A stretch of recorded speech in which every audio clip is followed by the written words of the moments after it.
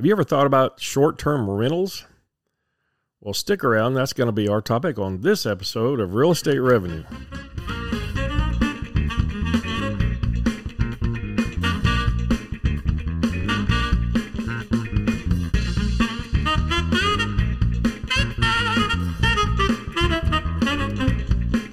This is Real Estate Revenue.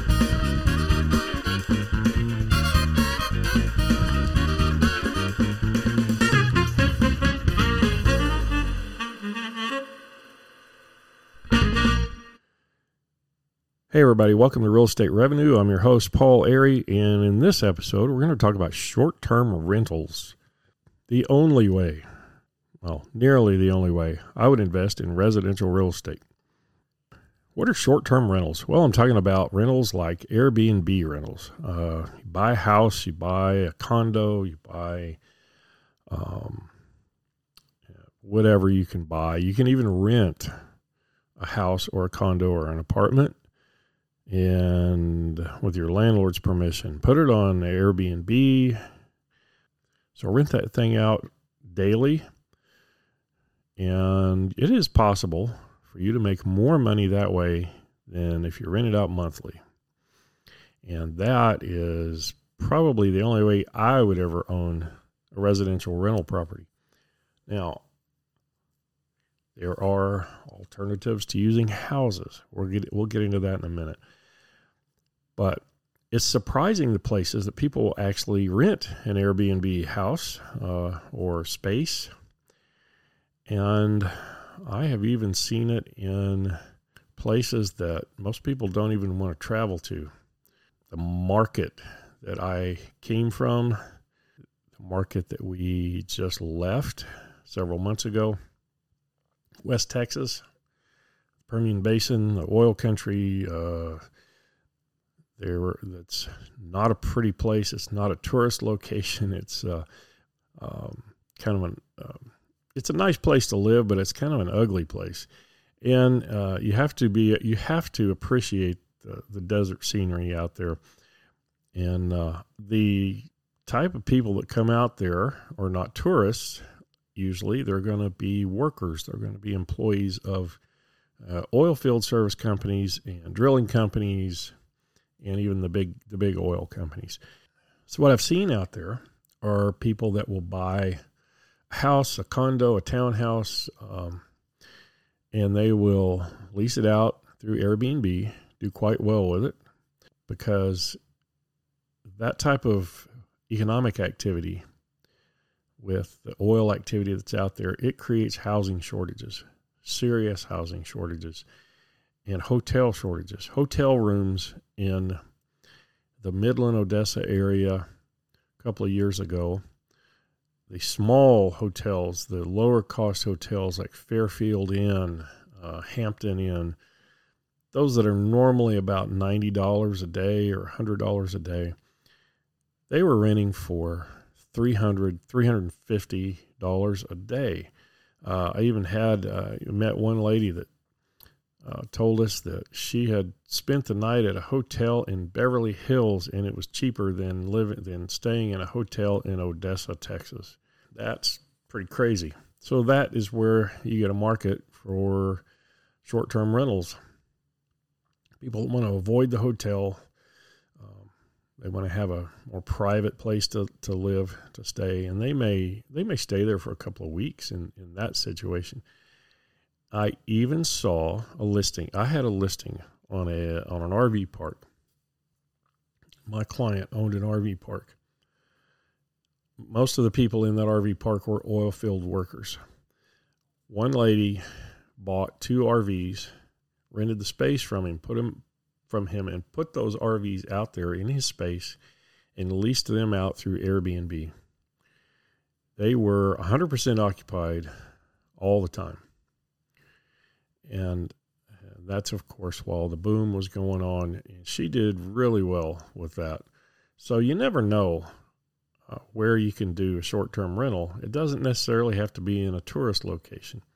And sometimes people just want to get away from the city and they want to get out into locations where they can be a remote location, where they can be out in the country enjoy nature. There are, believe it or not, one opportunity is if you can buy, and this is something I would do. I would love to do this. Buy some land. We're looking for land anyway. We want to build a house on it. We want 10 or 12 acres. We could easily take 5 acres of that and put up some very inexpensive housing to lease out through Airbnb. And when I say housing, that's a very loose term in this case. I'm talking about teepees, yurts, RVs. A teepee you can buy, believe it or not, you can buy a teepee for about $3,500. They're really large. You can set them on top of a platform, a wood platform, a deck. You can air condition them and heat them, and it's put a queen size bed or twin bed, or a double bed in those things. Put a rug on the floor. They're very nice inside. But they are teepee. They're made of canvas. And, if you get a $3,500 teepee and put about $1,000 worth of furnishings in it and an air conditioner, and you can get $129 a night and have about a 70 or 80% occupancy, in a couple of months you've got that teepee paid for and you're making profit. So on 5 acres, you could put quite a few of those on there. You could put 5 or 6 easily on 2 or 3 acres. So you, of course, have to have some type of a restroom facility, but that's not too expensive or too difficult either. The profit margin on that, your return on investment, is pretty high. So that's kind of a creative thing that you can do with short-term rentals. I'll even recommend a guy you can go see on YouTube. Robuilt is the YouTube channel, Robuilt. That guy is brilliant when it comes to Airbnb properties and short-term rentals. So go look at some of his stuff. He's got some good ideas. I personally am not in that business, so he's the expert on that. But it's something I'm definitely going to look at. When we find our property that we're going to build on, that is something we're going to do to help pay the expense of that property. And that's where it can be a nice opportunity for you. If you're looking to buy anyway, and if you want to buy some land, you may as well make part of it produce some income. And believe me, it's better than having cows roam around on your property or goats or sheep. I'd rather have some tourists roaming around on my property and having them pay the bills. But in general, if you buy a house somewhere, if it's in a decent city, there's always somebody that needs to come to town that would like to try staying in an Airbnb, would like to stay in a house. It wouldn't hurt to try it. If it doesn't work out, you can always take it off the Airbnb listing and rent it out to somebody else or sell it. But that is definitely something to consider. If you have, a smaller house, let me take that back, because really you can do any size house, because you have individuals that will come rent. You'll have couples with families. You'll have large families. You'll have 2 families come traveling together. All kinds of situations will come up where just about any kind of property can be rented out on a short-term basis. Personally, I think townhouses are a good idea for that, because a townhouse, if the HOA will allow it, and I think in a lot of cases they would, if you're careful about which kind of townhouse you get. But we actually lived in one. We owned a townhouse, and there were a couple of houses there that were corporate houses.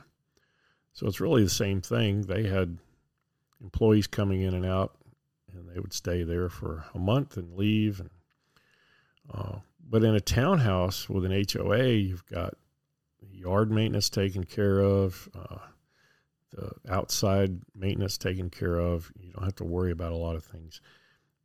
So that is a definite alternative or definite option for that. Sometimes townhouses can be a little cheaper to buy too. Townhouses and condos. If you're going to own a condo, you may as well do it for that reason. Condos are not really that great for an investment, in my opinion, just because you don't actually own much of anything with a condo. You own the space between the walls, basically. So all the exterior walls, the air and whatever's inside those exterior walls, that's what you own. You don't actually own the building. You don't own the land under it. You don't own much of anything. So that's usually a condo is a little cheaper than if you actually owned a piece of the building. But those would make good short-term rentals. So take a look at that. If you're going to invest in residential, I know a lot of people think they have to get started in residential, which you do not. But if you just absolutely want to, and your finances are such that you need to start there because you can't really get yourself into a commercial property, then think about short-term rentals. Think about Airbnb. And there are some other companies too. I believe there's Verbo, and there's probably, I think there was another one. I can't recall what it is, but check those out. Check out, here's how you can check out your market. Search your city, wherever you want to invest in. It doesn't have to be where you live. Check out the city, go to Airbnb, do a search for a rental. Like you're a customer, like you're going to go rent one. Find out, it'll show you on there. It'll show you on the website. You can look at the calendar. You can see how booked up it is. If it's booked up a couple of months in advance and the entire month is booked up and you have to go 2 or 3 months out to get a booking, it's probably a pretty good market, probably a pretty good area. Look at the price. If it's over $100 a day and the property doesn't look like it's too terribly expensive, then you're probably in a good, decent area to look at. A decent house is going to bring a lot more than $100 a day. It should. These things can range from, I've seen people renting out almost a shed with furniture in it for $80 to $100 a day, and all the way up to $200 or $300 a day for a house with a pool, or just look at what's there, and you can get an idea what price range you want to be in, what you want to buy. Look at the rentals that are RVs. Look at the rentals that are teepees, yurts, cabins, those types of things, because those are really a lot cheaper to get into. And take a look at that. That's an exciting business to look at, and I personally am interested in it.